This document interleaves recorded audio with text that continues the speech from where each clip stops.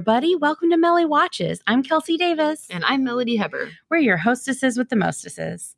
This week, Melly watched The Usual Suspects from 1995. This movie has a Rotten Tomatoes score of 89%. TBH, little surprising it's that low. Like, I would expect high 90s. How interesting. But yes. Yeah, it's... okay. To TBH, the score I use is the tomatometer, which is different than the fan vote. There's 2 votes on Rotten Tomatoes. Is it a combination of the critics and the fan score then? Unclear. I'll have to look at. We can parking lot it. Oh God, our first parking lot. 48 seconds in. How exciting! So I use the Rotten Tomatometer as opposed to the fan vote because fans vote for Sharknado. Right. But critics hated Princess Bride. So I don't know. Who do you hate more? Am I right? Sharks? It wasn't even part of the options. You can't hate sharks. They're just doing a little shark thing. They're just trying to survive in this plastic salad we've made for them. Okay. So I get 89 words to summarize this movie. I actually did it in 61. Okay, good job. Well, as you'll see in this movie, it's hard to really give anything without giving away too much. Right. All right, go for it. A seemingly simple heist goes up in flames, and the timeline leading up to the heist is explained by a single survivor in what turns out to be a masterful game of cat and mouse, where both parties think they are the cat. The greatest trick the cat ever pulled was convincing the mouse it's actually the cat, or a barbershop quartet. Damn, dude. Nice. Thanks. A lot of hidden stuff, a lot of hidden gems in there. I did my best. You really nailed it. Your NPR voice is a little bit off this time, but we're just riding high from this movie. I'm riding real high. I've been wanting you to watch this movie for a long time, which is why we didn't have a vote. We couldn't have a vote. I needed it, and I needed it then. And it's a great thing we did because fucking Mersad. So, the plot overview here. You really nailed it with all of it because it really gets all the crazy secretive points of the movie. So, I went into this movie fairly blind at first, except yesterday I was talking about the podcast with a coworker and he's like, "Oh, is that the one with the guy with the fake limp?" And my other coworker goes, "No!" Julia came to our aid. Right. So now that didn't mean anything to me at the time. But the moment the movie starts, I'm like, well, okay, Kevin Spacey's something weird here. He's lying. Yeah, so something's happening, but I don't quite know what. Mm-hmm. So that was really all that I had going. I don't have a ton of notes about this because you're just trying to understand what's going on. Mm-hmm. I wrote down, okay, so we're starting with murder, fire, and intrigue. I'm all in. Did you write that down? Yes. Starting murder, fire, and intrigue. Yeah. All right. They're a real big fan of the word cocksucker. Yeah. Said that a lot. So I have some thoughts on that for later.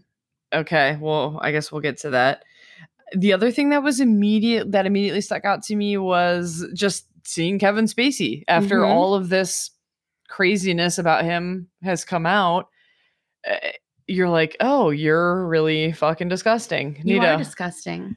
So I was doing some research while you were trying to I'm going to call it peel back the onion. Peel back the onion, parse through the layers. Yeah. Make your way through that parfait. Should we just say infinite spoiler alert on this movie? I feel here's the thing. I feel like a movie that was in 1995. To this podcast, you are given the title that we're watching. You know we're going to talk about it. You're right. It's not like I'm suddenly Dumbledore dies or something. Oh, spoiler alert. Jesus, Kelsey. If you don't know that already, why are you talking to me?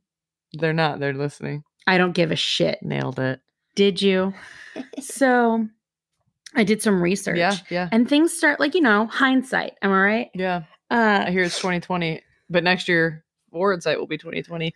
Go! Oh, no. Oh, God. The worst. Anywho, okay. Research. Go. Can't think. Can't talk. So I did some interneting, Yeah. and Bryan Singer, Yeah. who is the, Bryan Singer, Yeah. who is the, I don't know, showrunner, director, producer, whatever, Yeah. of Usual Suspects. He also had a lot of accusations coming his way that were very similar to Kevin Spacey's accusations. And in my looking around, I guess Bryan Singer and some of his friends tried to do some sort of YouTube thing back in the day before YouTube was a thing. But instead of having it be like, Chocolate Rain and Ava going, I'm a grandmother. Mhm. It is ended up being, I guess, just a bunch of pedophile video type shit. Oh, neat. Super neat. Jesus. And he would have these huge parties at his like super fancy pool house type, not pool and house, be but like, gross. and invite all of these twinks, which for you non-gays are thin, young gay boys. But oh, were you learning? Yeah. Oh, you were raised by straights. I'm sorry. So I mean, I knew what that's that a was. word. I know what it is. I'm just Cool out. okay. No one's questioning your gayness, least of all me. So he would have these parties, but the thing is like all of these accounts are from kids or adults now who are saying that they were brought to this pool house or brought to these pool parties at like 13, 14, 15, 16 with promises of being in movies. I mean, you're what you would expect douchey, gross things to happen. Yeah. But you really only hear about it with like not Firestein. No, he's a gem.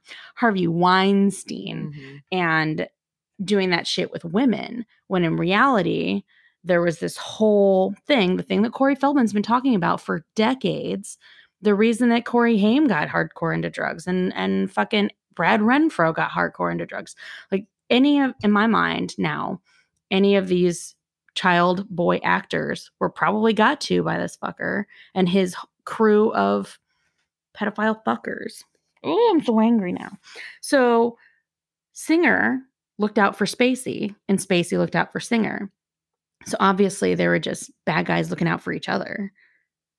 Because like Gabriel Byrne had said that the shooting for this movie was shut down for some time due to Spacey's inappropriate sexual behavior that somebody wrote off as being rumors that people were laughing off at the time as being like, oh, that's Kevin, silly guy. He's a card. When in reality, he was, Being molesting gross. children. So one of the most notable accusers of Singer is Anthony Edwards of ER fame.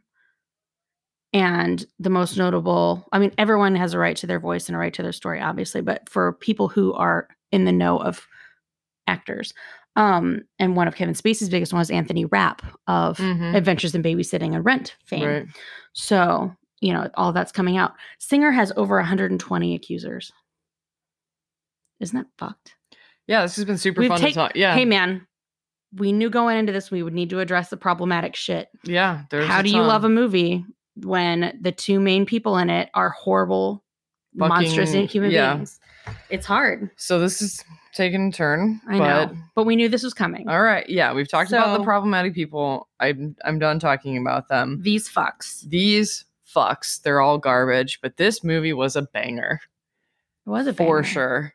So I don't even know how we got on that tangent. Because of cocksucker. And then you wrote Kevin Spacey, hard to watch. Yeah.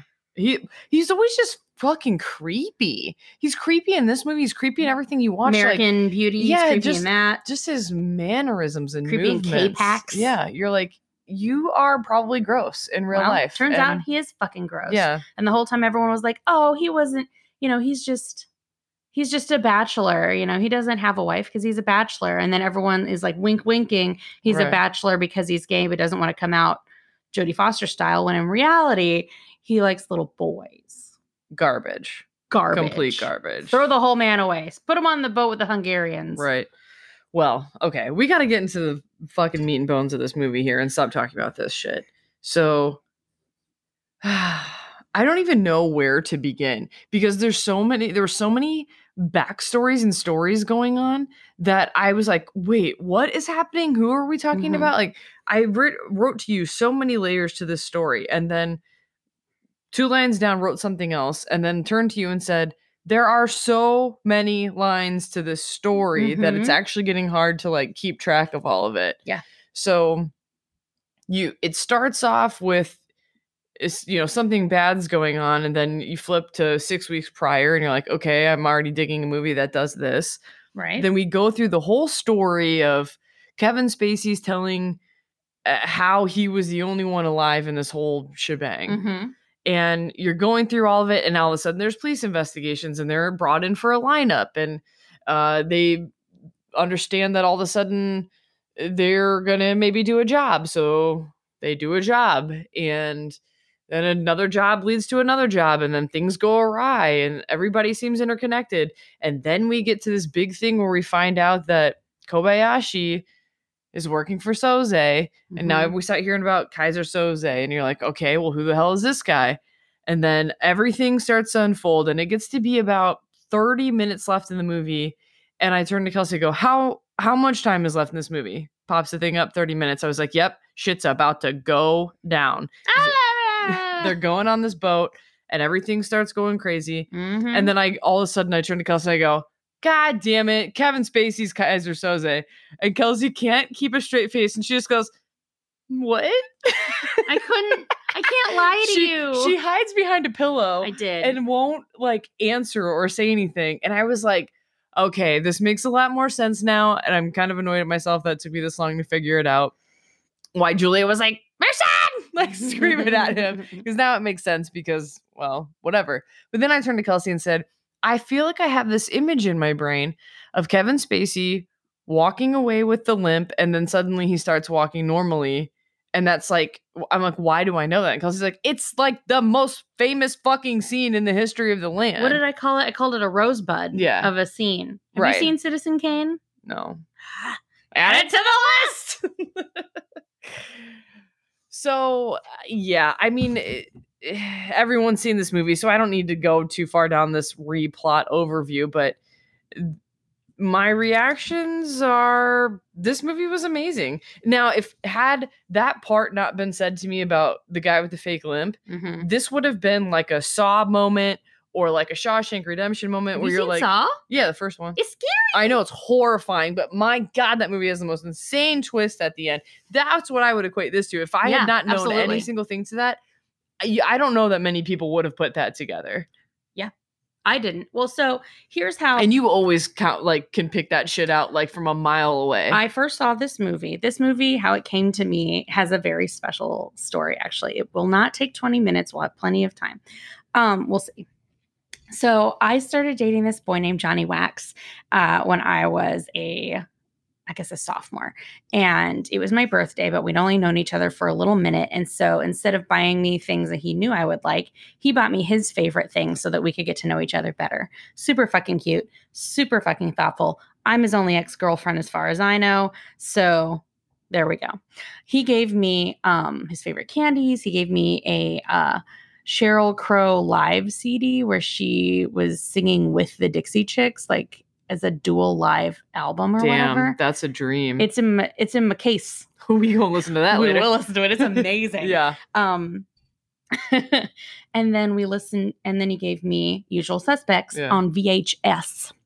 So I started watching it, but it was, the first of the school year. My birthday's coming up, y'all. And I would try to watch it when I got home, and I would just fall asleep. Because I was so tired, I was a teenager. I won't lie to you. We started this movie at the beginning of my witching hour, so my eyes were like super drooper. Yeah, and then you turn the other light on, and then it started getting crazy, and then I was in. And then you're like, wait, what's going on? Who are all these people? Right. What is Benicio del Toro doing? Why can't I understand him? Right? If we didn't watch movies, that was an acting choice for sure. But if we didn't watch movies with closed caption on, I wouldn't have picked up legit anything he said. That was the whole point of that. Yeah, he was supposed to be kind of unintelligible, and they were supposed to like ad lib. All the actors were encouraged to ad lib, which ends up being how Kevin Pollak and Stephen Baldwin hate each other because of the way they interacted in this movie. Oh, okay. It's been what, 20 years, 24 years, and they hate each other. Well, they won't talk about why exactly. They just have a feud. I mean, Stephen Baldwin always plays a hothead. Mhm. That probably translates to real life too.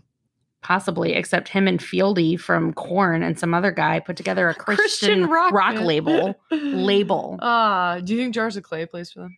No, they are a pop Christian label. Oh, Pop and rock are totally different. Pardon me. Obviously.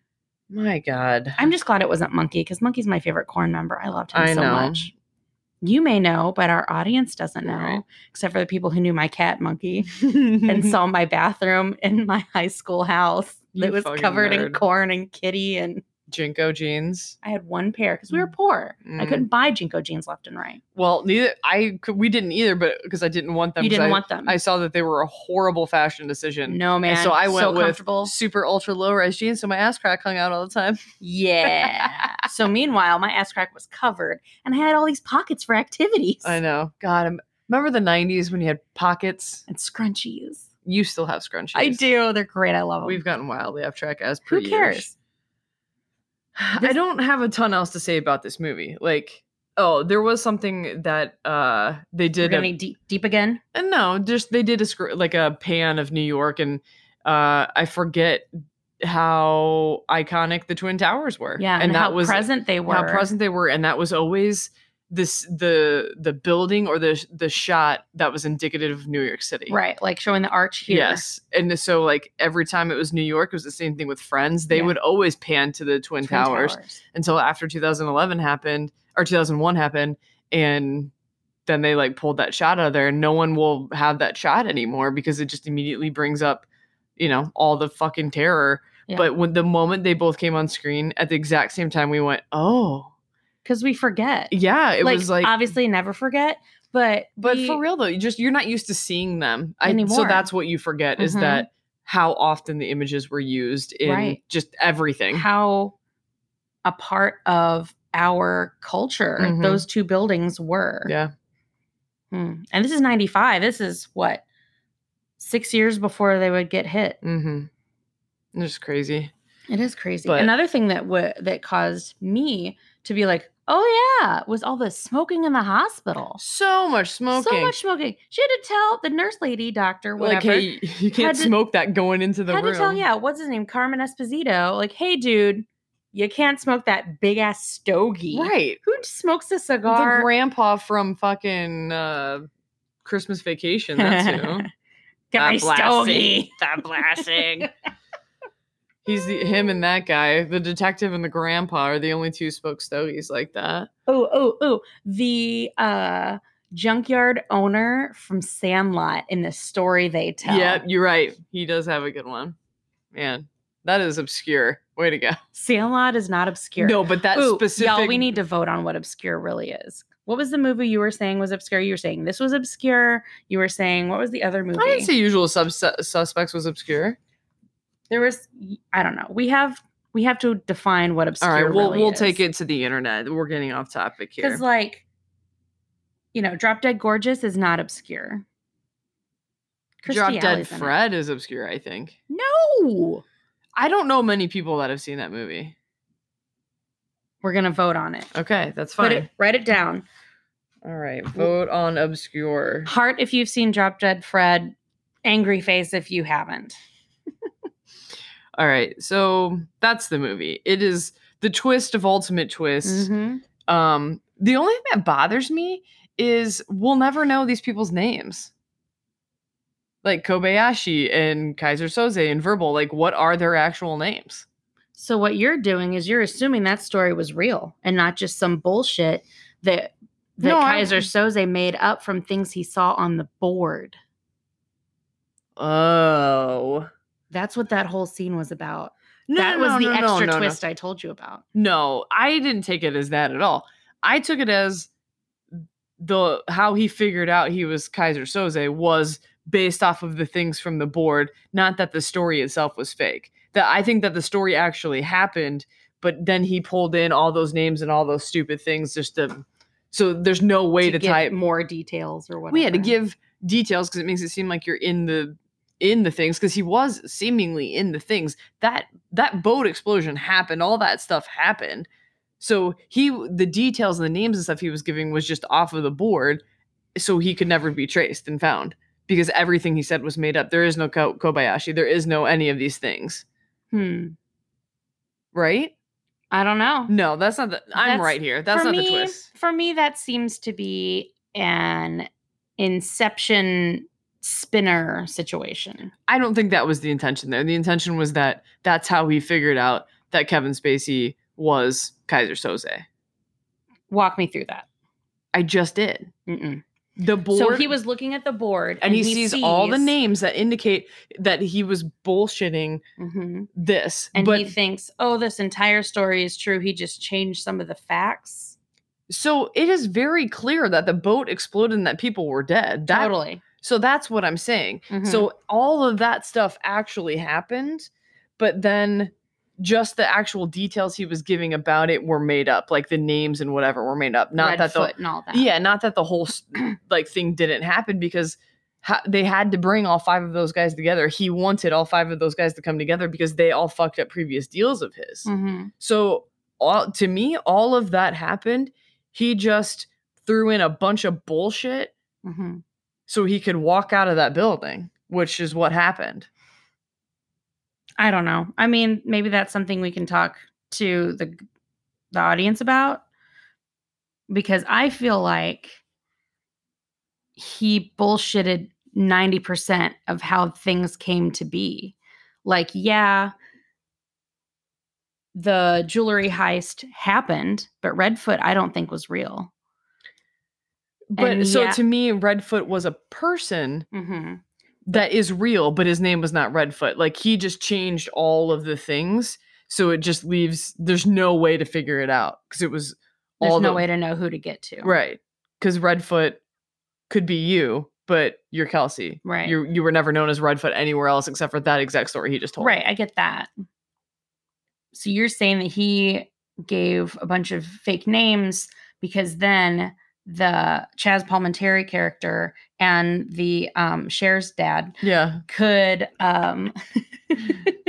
of Quantum Leap fame, oh boy, wouldn't be able to go to this guy and be like, hey, Redfoot, Kaiser Soze named your ass in this jewelry heist, killed fucking Saul the Walrus. This was that he was, all those things to me happened because that one guy knew who he Arturo, was. Yeah. What's his face? Yeah.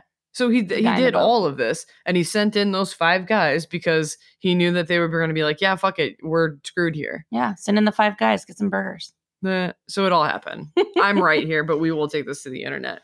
All right, so we got to move on because we only have 8 minutes left, and we got some shit to barrel through here. Okay, well, would this work in 2019? For sure. Totes. And I kind of hope, no, I don't know. You can't redo it because the twist is the twist. Unless you come up with another twist. But the kind of sort of premise has happened in plenty of movies before. So yeah, this movie absolutely works in 2019. I'm here for it if they want to do it again with people who aren't disgusting.